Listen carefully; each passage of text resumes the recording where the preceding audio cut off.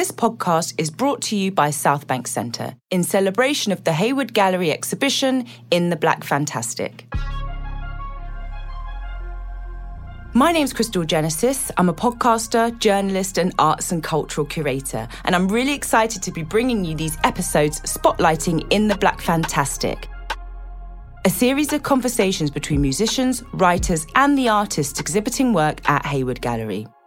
We hear about their inspirations, how they approach their respective practices, as well as their own experiences of In the Black Fantastic exhibition.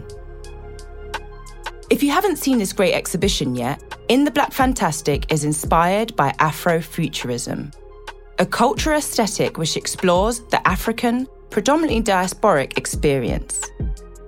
Works by the 11 contemporary artists make up the exhibition, drawing on themes such as science fiction, myth, folklore and Afrofuturism to examine the times we live in while imagining possibilities for the future. The works range in medium from filmmaking to sculpture and digital installation, and the exhibition is put together by curator, writer and journalist Eko Eshen, celebrating artists who've touched on the theme of Afrofuturism in their work. We're joined by artist Rashad Newsom in conversation with producer, composer and DJ The Twilight Tone.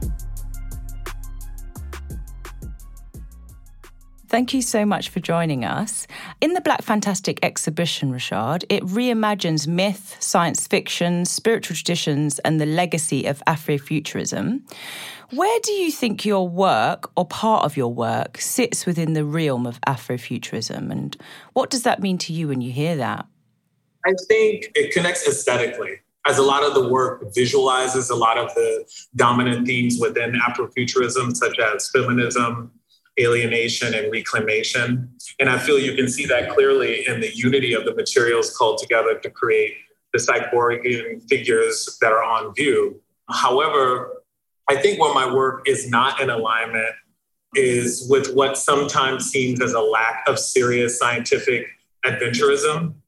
I see a lot of Afrofuturist work that is more concerned with a look rather than transforming an idea that starts in science fiction into fact. Like My Child Being, the way they present reclaims the aesthetics of abstraction, which is a product of Black creativity, but in the service of challenging the gender binary. They are a repository for the work of bell hooks, and they use mindfulness, affirmations, and critical thinking as strategies to help folk manage the dystopian aspects of Black experience. So in that project, you see an idea that started out in science fiction, then is transformed into a real life tool that can help Black folk not only feel better individually, but also connect with one another to help each other feel better and challenge the complications of navigating a capitalist, imperialist, white supremacist patriarchy.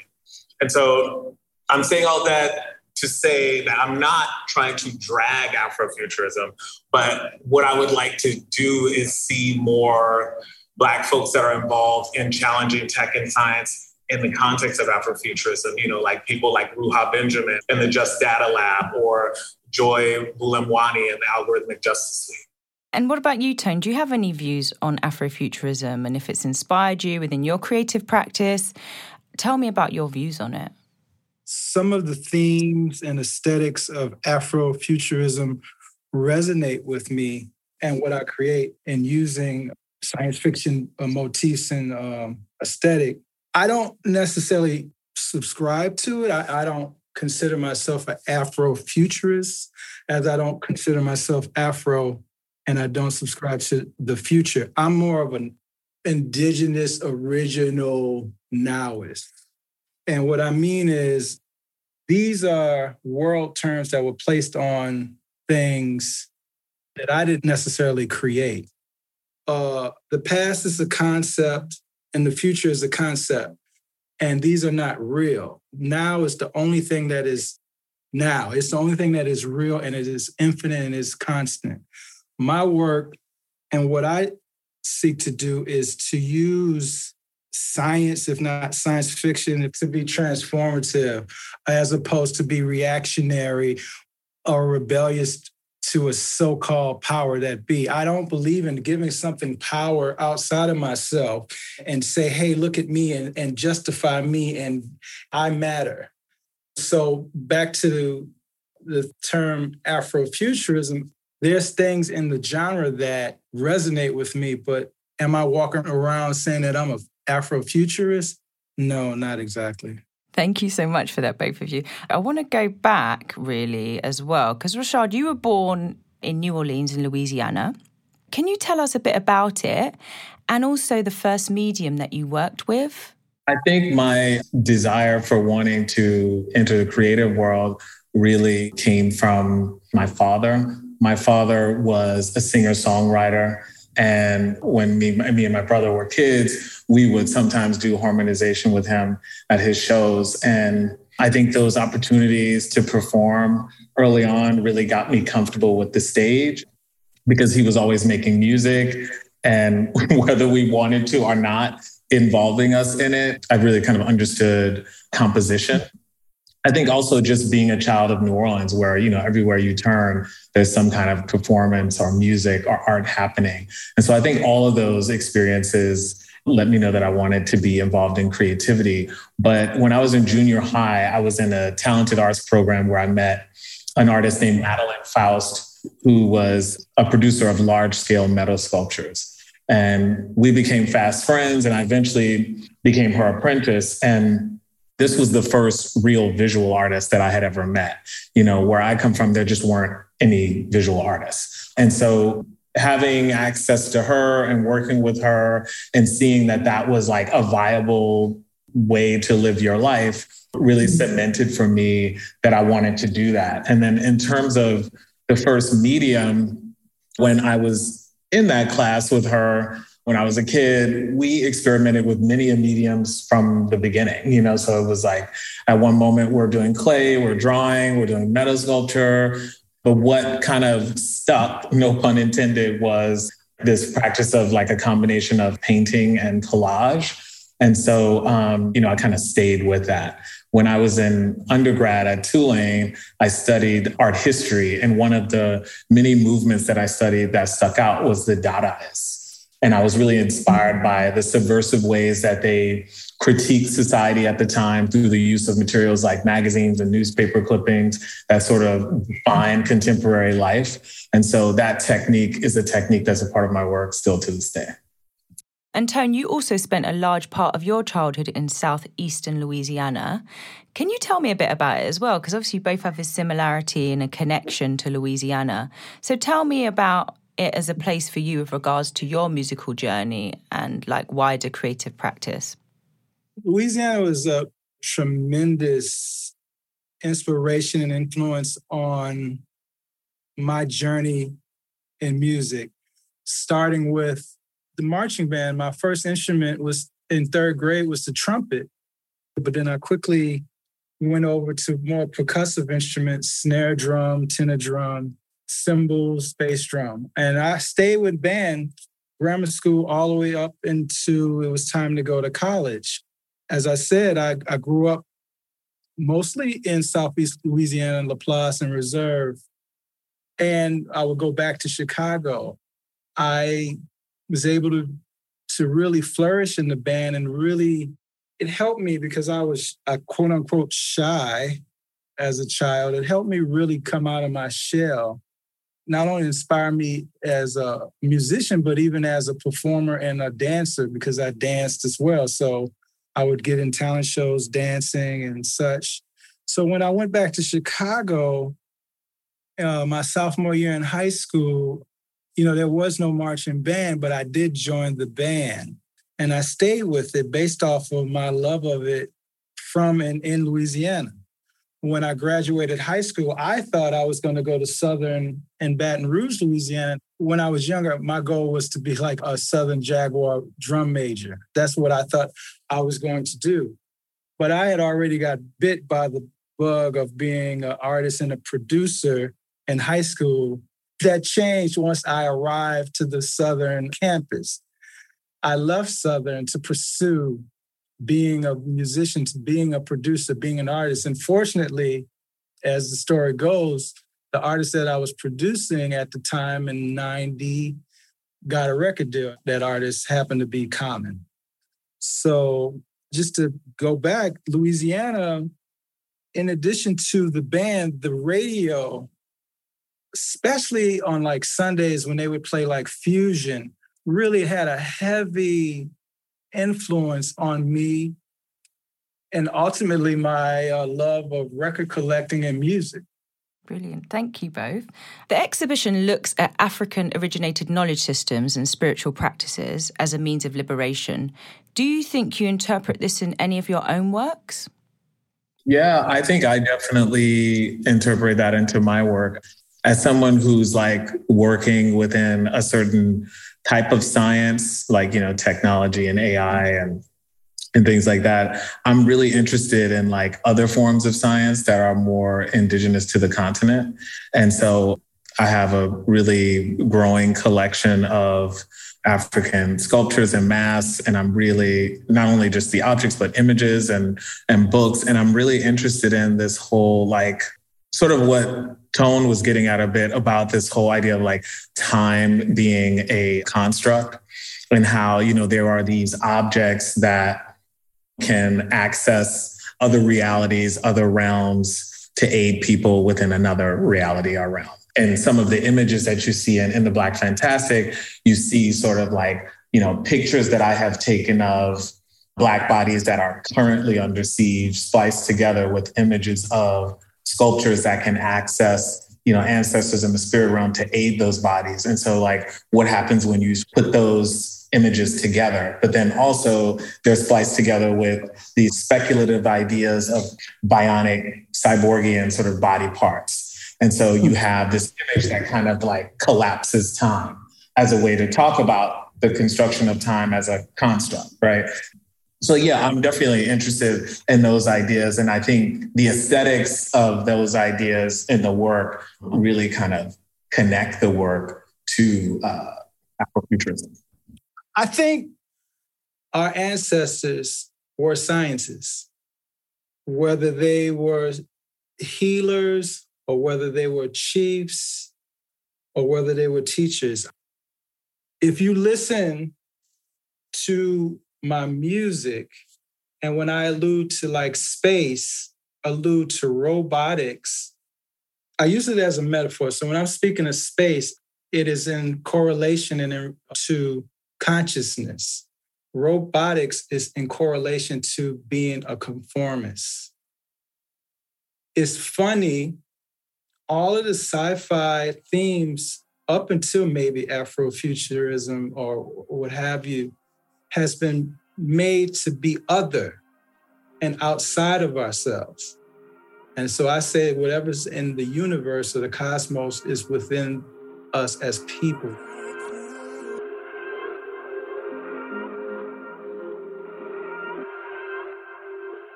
Rashad, you use a variety of different mediums when creating work, whether it's video, AI, photography, paint, sculpture, textiles. And I want to talk about your piece, which is actually in the exhibition, your 2019 sculpture piece, Ancestor, spelled Ansista. You use African mahogany wood, and the model is wrapped in traditional kente cloth and is in an extraordinary, it looks fantastic, a Vogue death drop dance position, referencing ballroom culture. I want to know a bit about that journey really for you, from conception to when it's displayed and for the public to take in your work. Tell me about that process for you. It sort of came out of these figures that were showing up in the work that were an amalgamation of African sculptures and masks, but also images I was taking of Black folk in my community. And that sculpture was an attempt to kind of take those figures out of a 2D space and into a 3D space. And kind of like a sub-context in those images was a kind of reclaiming of image-making processes like Cubism and Surrealism, which really come from Europeans going to Africa and seeing what the sculpture practitioners there were doing and applying that to their painting surfaces. And so I was sort of thinking about what does it mean for me as an African-American person to go there and reclaim those aesthetics and try to create something new with them. And so as a way to not participate in that historical erasure of the people who engendered these practices, I went to Ghana, which I'm a descendant from there when I did my African ancestry. So I went there and I connected with some master carvers in Accra to create that sort of top part of the sculpture. And the posture is based on a Vogue dip. And I've always done a lot of work with and about the Vogue community, and I found the dance to be highly graphic. And so that was the pose that I chose. And so they built the top part, but I really wanted the bottom half, like the images in the collages, to have a more like real skin feeling. So then the piece kind of went into the direction of a sort of highly stylized assemblage. And so I knew the way to kind of create that skin feel would be to work with silicone, which ended up being quite expensive at the time to try to produce that. And so I just went the other route, and you can buy prefabbed silicone bodies. And so I went into the whole market of the real sex doll world, which was really interesting, that you can that you can buy the bottom half of a woman, just the bottom half. And so I went online and I bought that. That's a whole nother story, the process of, I'm trying to make this sculpture, and they're like, sure you are. Here's what you want. Pay and we'll send it to you. So eventually I got the piece. And what's always interesting about working that way is that everything you bring into the object comes loaded. And so this idea of getting this, like realistic legs that I can connect to the wooden torso to articulate the piece into that was then interrupted by the fact that, the folks that are making those legs that are supposed to be a Black woman's legs don't really know how Black skin looks. And so as a workaround, I ended up, putting tights on it, but it still allowed me to articulate it in that position. The dress was actually a kente that I got in Kumasi, a museum there. And what I'm told is that the pattern in that kente tells some of the story of colonization.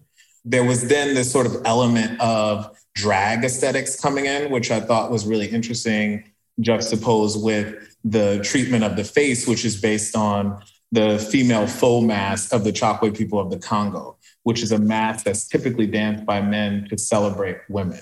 And so here you have contemporary form of female impersonation, and then you have this sort of historical one. I always say with that piece, like, she's traveled many borders with no papers, because I brought that piece back from Ghana in a bag, which is insane that they didn't stop me, because it would seem like a dismembered body in a bag. And so it's gone from Ghana to New York and now to the UK. Lovely. If you look at that room that you created, can you share what your intention was of putting all these works in the space? Well, in terms of Ancestor, I think you probably saw a piece nearby called Twirl, right? And in that piece, I was thinking a lot about the connections between whirling dervishes and Vogue spin dips. Like, while whirling is concerned with the idea of perfection and getting into a state of meditation and connecting to God, and spinning in order to connect to God, I was thinking about spin dips that way. But the difference is spin dips always break the spin and end in a collapse on the floor.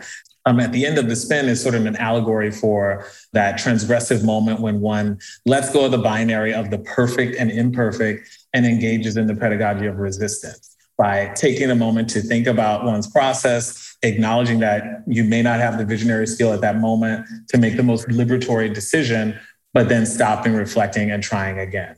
And so this moment of reflection is, I think, key to critical thinking and beginning a process of decolonization. And so the placement of Twirl adjacent to Ancestor was deliberate. In a sense, you see this figure spinning in a frame on the wall, and then you see this other piece that is sort of collapsed out of the frame.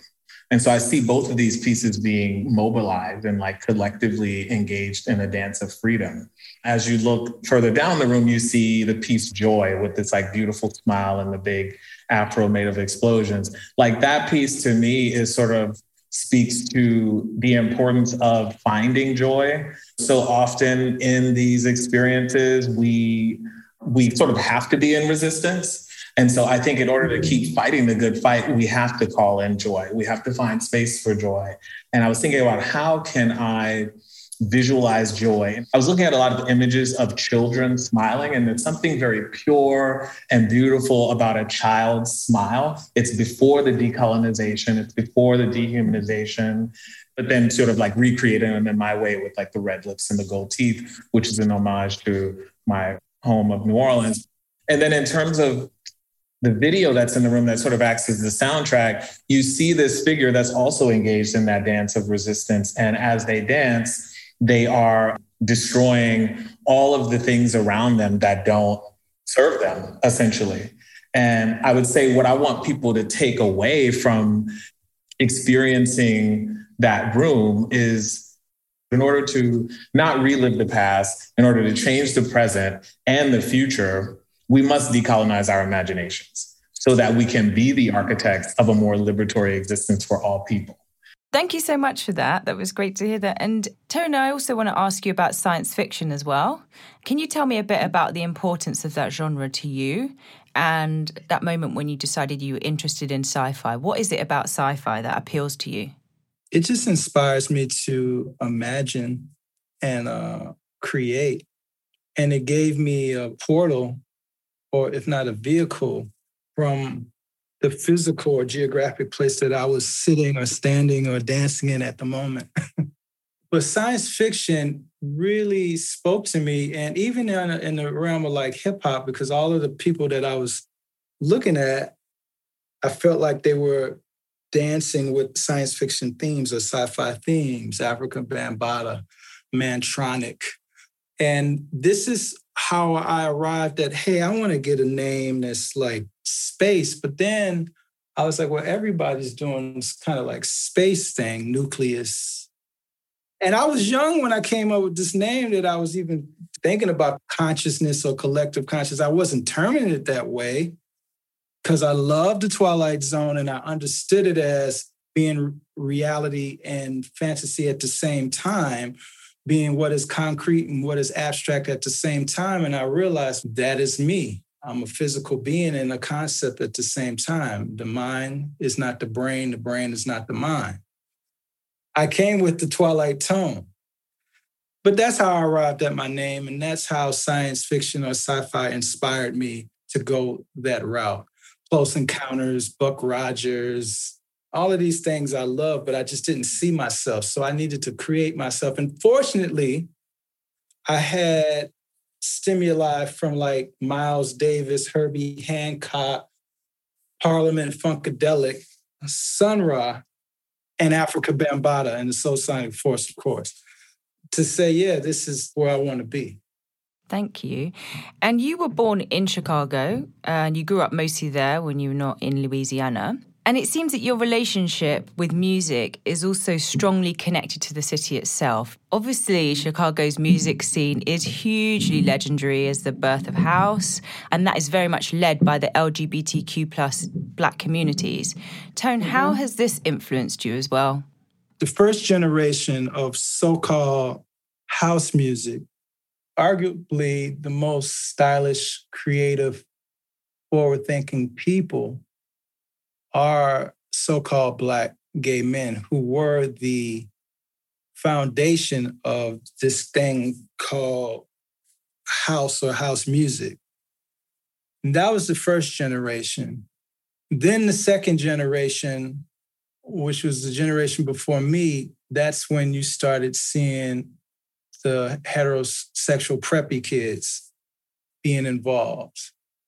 It's interesting, you said, yeah, the legend of the Chicago music scene, it being the birth of the house. That's great, and it's also the problem because we don't have a lot of documentation really depicting how this utopian society, house at the time wasn't a genre. It was just a way you looked at things. And we had an ecosystem that we really flourished in. It was very rare that we even paid attention to anything outside of that ecosystem because we were so well nourished by that ecosystem. And at the time in Chicago, underground hip hop and rap music or hip hop was the minority. And those two sides of the coin did not like one another. And I was into both. Chicago taught me how to move and shake and be myself, and maybe not necessarily fit in, but get in with even the so-called negative things that occurred. It was a very positive influence on who I am today. And Rashad, much of your work centers Black, queer, and trans contributions to music, literature, history, fashion, and culture more widely. But are there any stories or work that you want to create that you haven't done thus far? Is there something that's kind of in your head that you're sort of mulling over? Oh my God, yes. There's tons. There's not enough time in this life for the stories that I want to tell. But yeah, I just feel like I am incredibly inspired by Black folk, by even more specifically Black queer folk. And these are stories that have been suppressed for so long. When we step into the creative space, it's sort of like our secret weapon. We have such a unique experience in existence that there's just so much that we can pull from when we really step into the centrality of that experience. I'm really excited about my first feature-length doc that I'm working on right now. It's called Get Your Tens. I'm hoping to have it done by 2025. It's essentially a film about this dance practice, which started by Black and Latinx people in Harlem and the Bronx, entered the global stage, and sort of the politics of appropriation. And the story is told through my artistic practice, but I'm an artist who doesn't only work with inanimate objects. The people in my work are the material, and those people come loaded with their own experiences. And so I'm really excited about that. And I'm also excited about some episodic stuff that I'm writing as well. Great. When you're not creating or thinking about creating, what are you doing? I try to catch up on the mountain of books that I need to read. I spend time with friends and family, travel, meditate, eat, drink with people I love, make love, the usual thing one does to call in joy. I think you have to be reflective sometimes. You want to be living life so you have something to talk about. And so, yeah, sometimes I am just in a state of discovery and, and being. Actually, I'm just coming off of a long fast from creating. I wanted to be present with life. I have a 3-year-old daughter. I'm cutting grass and this inspires me because I'm missing creating. When I come to creation, I come with fresh eyes and clean hands. So yes, life for me does inspire my art. My goal is that my art inspires my life and others that are privy to it. Rashad Newsome and The Twilight Tone, thank you. Thank you so much to all the artists and guests for taking part in these conversations. I'm your host, Crystal Genesis. This show is produced by Jaja Mohammed and researched by Zara Martin. In the Black Fantastic exhibition is on at Hayward Gallery until the 18th of September 2022. Find out more about the exhibition at southbankcentre.co.uk and on Instagram at hayward.gallery, and also check out their Twitter at Hayward Gallery.